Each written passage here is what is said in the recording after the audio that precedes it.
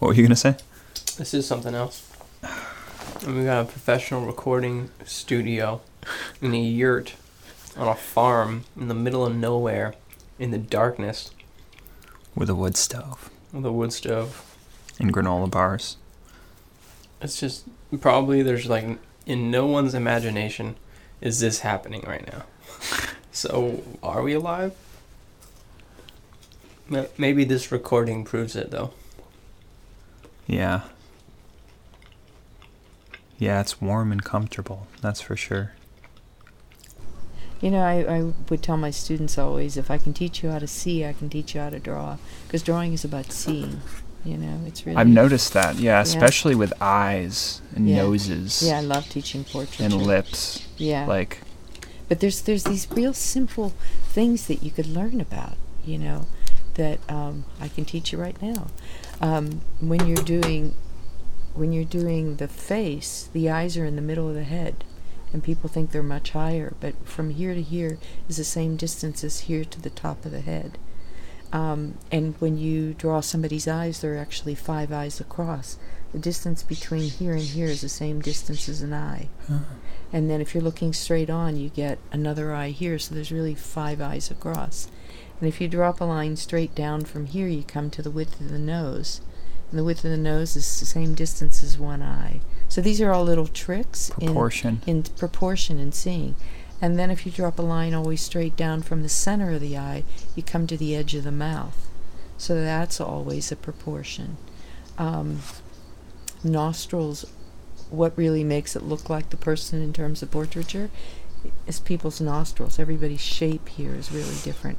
Everybody's shape here. So, I mean, even though those proportions are the same on everybody, these little bits like how your eye comes in here, or the shape within here, or how the 2 lips meet, that line is an important line. Because where the 2 lips, when you're drawing somebody with their mouth closed, that line really is different on everyone. Mm-hmm. And this edge here is different on everyone. So there's just those little kind of tricks that you then start to see. And I would tell my students, okay, now I want you to go watch your teachers teaching you and tell me about them when you come back. And they'd say, he has such big ears, or that teacher has like huge lips, or wow, did you notice the nostrils on that? Whereas you just don't even think of that until you sort of... Okay. Anyway, I went on a janitorial job when I was 9 years old with my mom's ex-father and mother-in-law. And I think I washed my first window at 9 years old with bad success paper towels and some sort of Windex. And then I started a janitorial service when I was in high school. After I had worked for my mom's ex-husband and a few other companies, I decided I shouldn't be making $6 an hour. I should be making a contractor's amount of money by getting my own gigs. And so I just went entrepreneurial and just went out and found, I think my first one was a doctor's office. I was sort of dating his daughter, but she was really in love with another guy who she's now married to. But he hired me on, and then I got an optometrist office, then I got a real estate office, and then I messed all that up with a mild drug addiction. Mild? Well, it just mild in that it didn't ruin all of my teeth, and it didn't kill me, and I quit without going to treatment. What was the drug? What did they called it? Crank back then, I think. I think it was like shitty methamphetamines. How long were you doing that for? Oh, I think I did it for I think I did it for about a year before it completely ruined my business because I was going into work. See, now this is the stuff I'll be like, oh, wait, no, don't publish that. No, I'm not embarrassed. Well, like I said, I'm proud of what makes me who I am now. Well, pride might be a little bit. Like I said, I'm not going to put anything. Pride might be on the edge of agriculture, but it's not really pride. But I'm not embarrassed. I'm not ashamed of what I've done. I've enjoyed all of my experiences with mind-altering substances. And I think that, that's how you channel creative design sometimes. Not necessarily meth. But maybe. So you were. So I lost my big account, and then I was a wage slave again for a couple of years. And I how went old back were to you? college. I was in my early 20s. I was 22, 23, 24. I was probably 23 or 24 when I went through that first round. Yeah. First round of window washing or first round of Of drug hard addiction? drugs, of doing hard drugs, snorting and smoking meth. Crank, as it was called in the early 90s and late 80s. So you got into it a couple of times. Yeah, I had another round with it here in Ojai in the mid-aughts, 05, 06. And what made you choose to go back to it? The reason was because I got asked to help a family here in Ojai move from Ojai to Silver City, New Mexico. And I was commissioned to drive a Penske, 25-foot Penske truck from Ojai to Silver City 4 times. And so I asked a friend if they knew where I could get anything that could help me to stay awake. And it opened some doorways that probably should have stayed closed. But, you know, who can say why things happen? And then I just it became like a little habit again. And then it kind of ruined. It kind of tends to ruin things. You're not rational. You're not like sensible under the influence. But I love it. I mean, I love the feel of it. I love the illicitness of it. I love the wrongness of things sometimes. The wrongness of things? The wrongness, yes. The incorrect aspect of the getting away with it thing, kind of. And I've always kind of liked uppers better than downers. Yeah. But I'm pretty good now. It's like beer and weed, pretty much, are my vices. Yeah. It's also, like you said, nice to just to carve out time where nothing else matters. Yeah. You know? And that's what I feel like, you know, with the filmmaking thing. It's like, that's what I want people to do for me, and vice versa. You know, it's like when you make a film, or when I hopefully make another film, it's going to be a, 2, 3, 4, 5 week project, of shooting, basically. And I want everyone who's involved in the project to take that time out of their life and basically give it to the project. That's what you're asking when you do a film like that. There's something really nice when you do that and everyone wants to be there and they're not worried about other things, and you're there just doing that because they want to do that. And it's like this, it's like out of time. It's like you carve out this little piece of time and it's like separate from everything else. And it's like the only, within that space is really where a lot of just wonderful things can happen. Yeah. So I think it's important to just keep trying to carve it out in whatever small quantity, large quantity, 1-on-1, 20-on-20, whatever, so it's in the same spirit or whatever, There's something pure about it. Yeah. Something.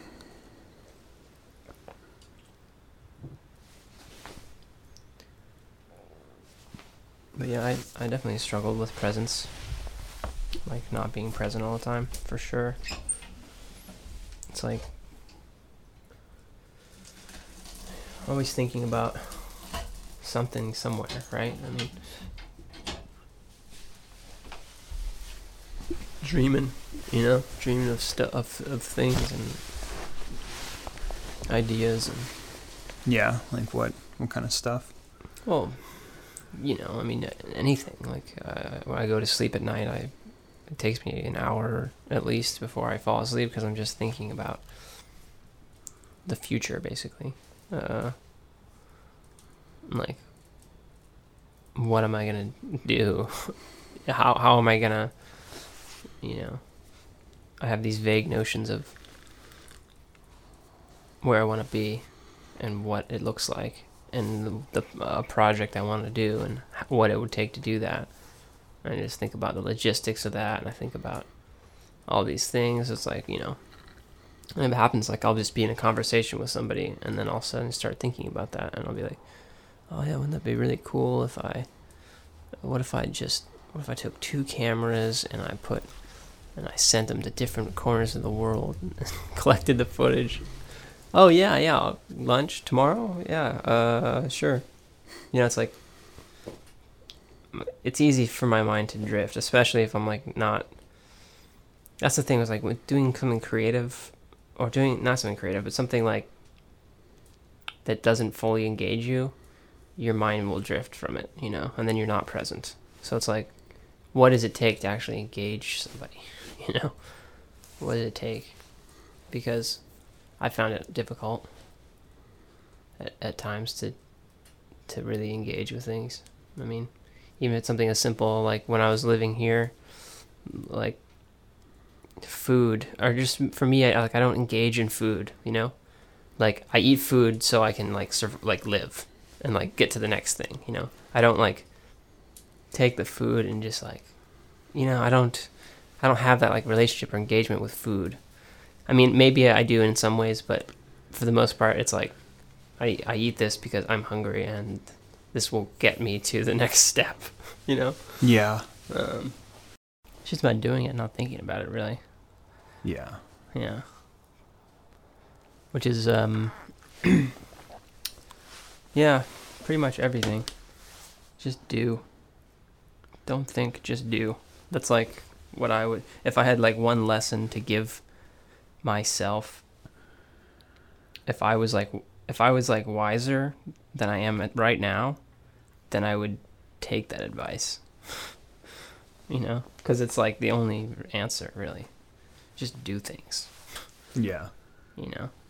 I watched my brother go through alcoholism and addiction and stuff, so I think it gave me a lot of perspective on where things can go if you want them to take you there. And you don't have to go there, and you can still flirt with addiction or be addicted, but still get out of it on your own terms. I mean, I've started and stopped cigarettes too many times in my life, and I've been off cigarettes for 4 years now. I just feel like when I knew it was time to quit doing something that wasn't serving me, I could stop. I didn't need to throw myself at the feet of some sort of system or a treatment facility in order to stop doing something. I could stop. I did anyway. I had done a year of creative writing in college, my last year, I think. Whatever it was, I had done a year of creative writing. I had focused a lot on poetry, and I was done with school, and I took the creative writing program at U of O was really good, so I kind of took it to this poet/professor in the creative writing program, took some of my poems to him. Robert Long, I think is his name. I didn't really like his poetry that much. I might like it now if I read it, but... And he just he had read what I showed him before I came in and talked to him. So I go in there and he's like, "You're really into process, aren't you?" And I think it was kind of a side, or kind of a veiled criticism that your poetry is not that good, but you're really into how you make it. And I never really went back to poetry in a scholar, in a school sense after that, because I think he was right. I don't think that what I was writing was very good. Have you written something recently? Yeah, a lot. No surprises await from places that should not have been. Only ghosts in defense of nothing but dissipation and cigarette smoke. The graceful unwillingness to hold shape. I forgot. All our gifts are curses that hold words, searing hot irons of permanence, branding us with truth, impelling us forward. We fall short. Oh, yeah.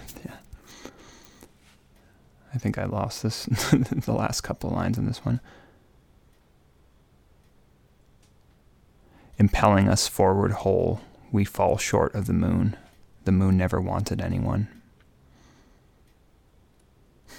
I think I messed up or was too intoxicated on those last lines. The drinking, the writing, the drinking, the writing. How old are you? I'm 33. 33. Okay. Yeah. I can relate. Okay. Having gone back into my past. Yes. Okay. It's a good time for asking questions. It's a good time for an adolescence. Yeah. I don't know if it's good, if it's a good qualifier, but I'm curious to know more. Like, what's inspiring you to make these steps and changes? And if you know where you're headed, but you're healthy. This isn't some sort of like overarching, you're not trying to insinuate something else. Are you healthy?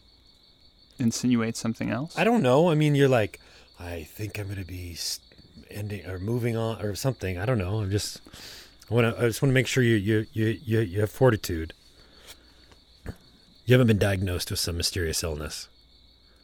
No, I would say that I've been pretty depressed. Okay. But that's not a diagnosis beyond my own self and feeling.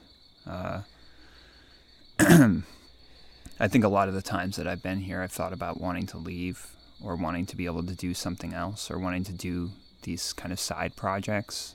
And it's been 5 years and I haven't been able to get to them with the exception of this, which is just kind of the beginning of something, or I'm not really sure where it's going.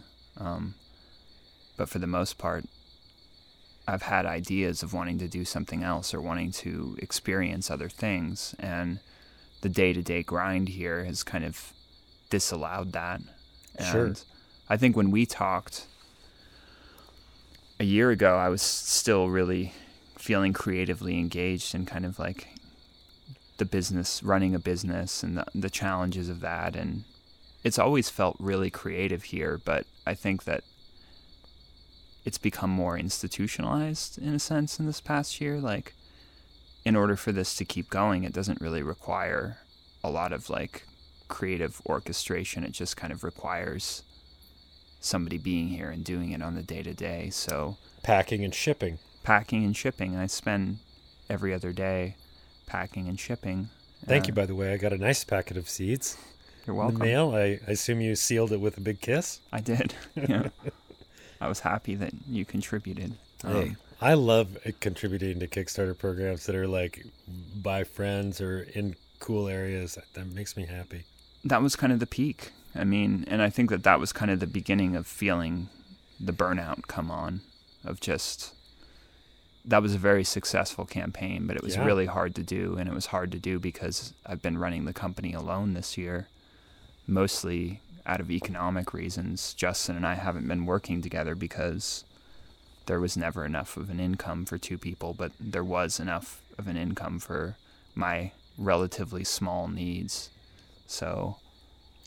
And that's with the seed company? I mean, are you still doing CSA this year? I'm not involved in the farm on a day-to-day basis anymore. We split them into separate businesses in the beginning of the year. Uh-huh. They're connected still. The farm has been producing seeds, and the seed company has been buying the seeds, and we've kind of developed a cost formula. It was really a pragmatic choice to separate them as businesses. Some of the expenses were kind of playing off of each other. It makes a lot of sense that you would have a farm and a seed company connected, but they just have different kind of economic needs, and those were kind of getting all meshed up. And the seed company was always the thing that was growing and creating the most income, and that was kind of hard to see when a lot of it was kind of going back into the farm and stuff like that. And then also the vice versa was, we kind of started the seed company using the farm's money.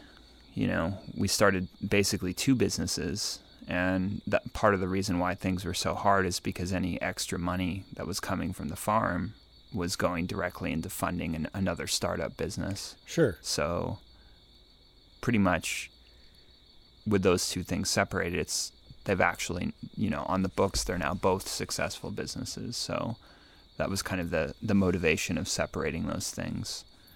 And in terms of my involvement with the farm, I've been very involved for about half of the year, not doing the CSA, but just kind of like helping coordinate seed production and just helping out with a lot of loose ends.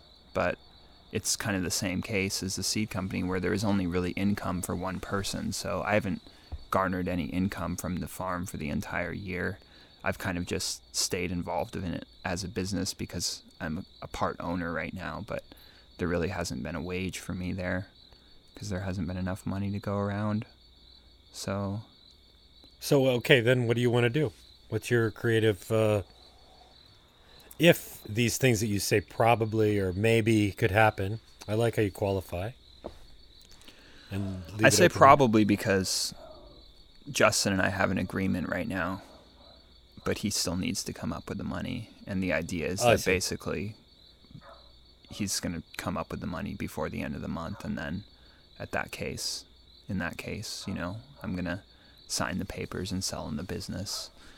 In terms of the farm, I just have a love of agriculture, and having done it for 5 years and knowing how meager of an income there is on this scale, and the fact that Sean is so committed and dedicated and passionate about farming, and knowing we already went through one buyout. Sean bought Justin's part of the farm, and I bought into Sean's farming infrastructure when she came down here last year. Just knowing that was kind of a hassle to put all together, and that really wasn't that much money, and knowing also the struggle in general of small, super like micro scale agriculture, the way that this is, like, basically I was kind of just sitting out here on a whim one day this summer, and I basically just decided that I was going to give her my half of the business because it didn't really feel worth trying to add things up again and, you know, getting some small amount of money. It just felt like it would be easier for her if she could just have it. And just in general, like, not a lot of people really understand the plight of small farmers, of this, like, you know, there's a lot of like respect and like kind of, I don't know, adoration or something like that, but I think that there's not a lot of understanding of like the day-to-day struggles with it. So I think that that's kind of just been the person that I've wanted to be in this year, is just somebody who really understands that. And I think that one thing that I could do to show that understanding is to give my share to somebody who's wants to keep going and keep doing it, because a farm in this valley is important in and of itself beyond the economic issues. So not a lot of people recognize that, but you know, I do. So I figured that I could act on that recognition and give it to her. So none of these things are finalized. That's why I say probably, but I'll most likely do some stuff with her in the spring, regardless of my technical involvement with the business. But do you have a place on the planet where you see yourself? Like some place you want to go? I feel like everything is a question mark right now. I mean, I feel like... Because you spent time in New York, right? And then also I've lived grew in up New York Oregon? City. I grew up in Eugene. I lived between California and Oregon growing up. I've spent time in Scandinavia 4 times. I've spent periods of time in Scandinavia. What country? Finland mostly. Okay. But also the last time I was there, I went to Sweden and Holland. Love it. Love Amsterdam. Yeah. I kind of didn't. It reminded me of New York too much. Really? Yeah. How so? Well, I mean, New York is New Amsterdam. I mean, that was the True. original name. And it was just kind of crowded like New York. And everybody loves the bicycles, but it's like you can't even walk on the sidewalk. Like, the bicycle pace there is outrageous. Yeah. I mean, you're more a danger of being hit by a bicycle than... Yeah. So it was like, you know, it was cool, but it was also Coffee shop. just felt like kind of a claustrophobic East Coast city, which is what my experience was in New York. I get that feeling in New York, definitely. New York is the pressure of New York like settles in on me within a couple of days, and I end up having some sort of tearful meltdown every time I'm in New York. Yeah, somebody said to me that if you can survive in New York, you can survive anywhere. Yeah. I don't really know if I survived very well there. It was a pretty difficult time in terms of like, if I can think about difficult times, it was New York and it was kind of now. I've been like the two most difficult times of my life. So is it what you're not doing, do you think, that's causing your state of depression at the moment? Or do you think it's because of what you are doing and feeling trapped within what you are doing? I think or one of is the it clinical? It's possible. I mean, from talking with my mom, I think that there is that history. I don't really know. Physiologically, I've never really believed or never wanted to believe that there is such thing as physiological depression. Like some sort of chemical imbalance in Yeah. the brain that could be corrected through SSRIs? Yeah, but through this experience, I've kind of been open to all options. And what's your sign? I'm a Cancer. Cancer, very sensitive. Very my way or the highway, which can be dangerous a line to tread when you're working with other people. Part of the difficulty of this project is that it's required so much work and so much focus and so much willpower and so much dedication because it's operated on such meager funds. Sure. That it really has kind of taken a hit on my social life. And so you need love. You need affection. Yeah. Yeah. Yeah, I think that's... Hey, and that hasn't really been possible. And things are better than they ever... I mean, the Kickstarter campaign was... In a sense, it's kind of strange that all of this was happening when... that all of this has happened at the same time. The company is successful for the first time. Like, everything is in the black. I'm earning money very easily. Not that much, but... But you have your day-to-day needs, Matt. You have a beautiful... But in order to make it something more, like, it requires more of that pushing that I've been doing all of these years. Like, it requires somebody to keep going and keep pushing it and keep growing it because, yeah, it's paying the bills, but it's not really, like, getting me ahead at all. And so in order to stay with this, I have to stay with the day-to-day grind, and that day-to-day grind has kind of been incompatible with my just feeling like kind of socially empty, you know? And so that's kind of what's led me to conclude that I'm kind of done. And I think that there's a creative aspect of running a business, but I think also like this is a business that requires actually management and more people. And that I've never really been comfortable with, like telling other people what to do or delegating tasks or just being that creative manager that's never really seen as like a creative thing at all. Right. I could relate. So I think that something that's kind of come out of this struggle has just been, I want to survive off my creative labor. Like, I don't want to go back into some wage slavery job. I found with window cleaning, like I can say I'm embarrassed to just be a 44-year-old college educated, a fancy janitor, or I can spin it in my mind as some sort of like beneficial spiritual task that's like really bringing light to the people that I serve. And I feel like intention is absolutely necessary to maintain sanity in that context, because it is like really just grunt work that anybody can do. And I'm me, and I like who I am, but I'm also choosing I'm cleaning for people. I'm just cleaning. I mean, there's also like housekeepers in these houses too, and there's, someone mowing the lawn out in the front yard. So I'm kind of in this service set of people, but then there's a speciality to it as well.